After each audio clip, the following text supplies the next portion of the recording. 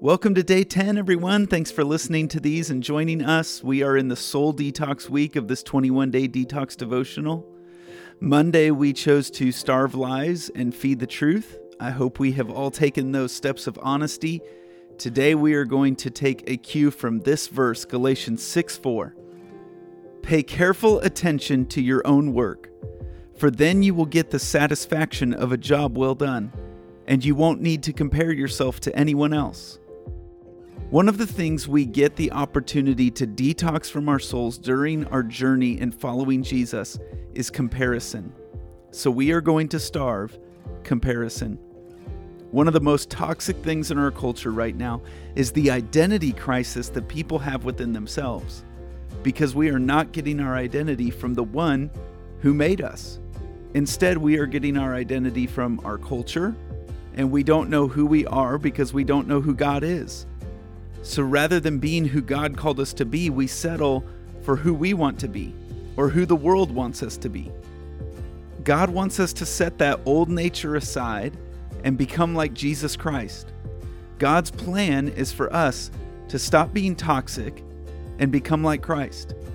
The goal is not for us to be like someone else, so stop comparing yourself to anyone else. And the goal is not even really for you to become yourself. The goal is to become like Christ. Fix your eyes on Jesus, the author, finisher, and perfecter of our faith.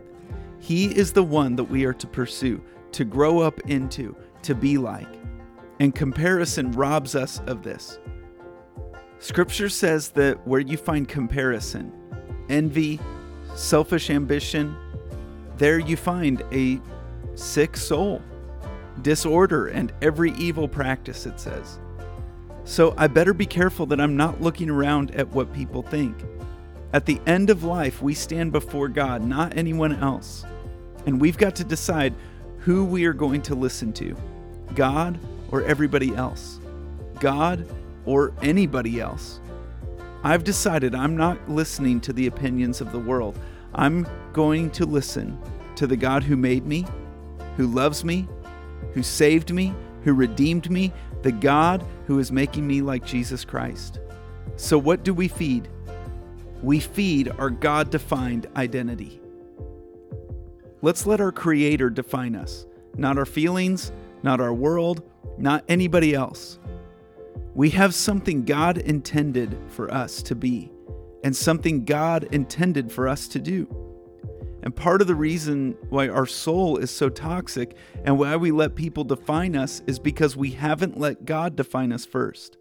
And if you don't let God define your identity, everybody else in the world has an identity they want you to assume. In 1 Peter, he lays out several definitions of who we are in Christ. 1 Peter 2, 9 through 10. But you are a chosen people, a royal priesthood, a holy nation, God's special possession, that you may declare the praises of him who called you out of darkness into his wonderful light. Once you were not a people, but now you are the people of God. Once you had not received mercy, but now you have received mercy. I'd love to just speak over you God's view of you, your God-given identity. I'm pulling it straight from this passage of Scripture. In Christ, you are completely accepted. In Christ, you are extremely valuable. In Christ, you are eternally loved. In Christ, you are totally forgiven. In Christ, you are fully capable.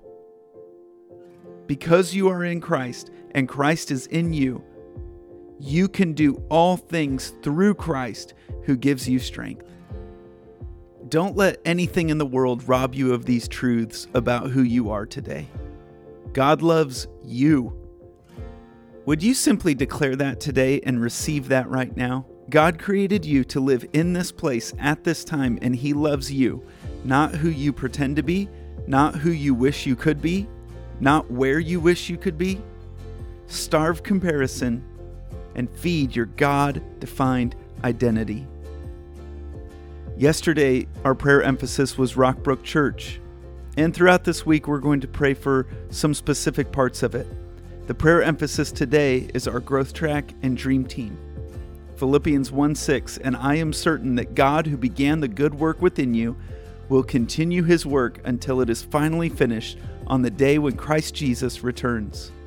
Pray that people discover God's purpose for their life and how God has designed them uniquely.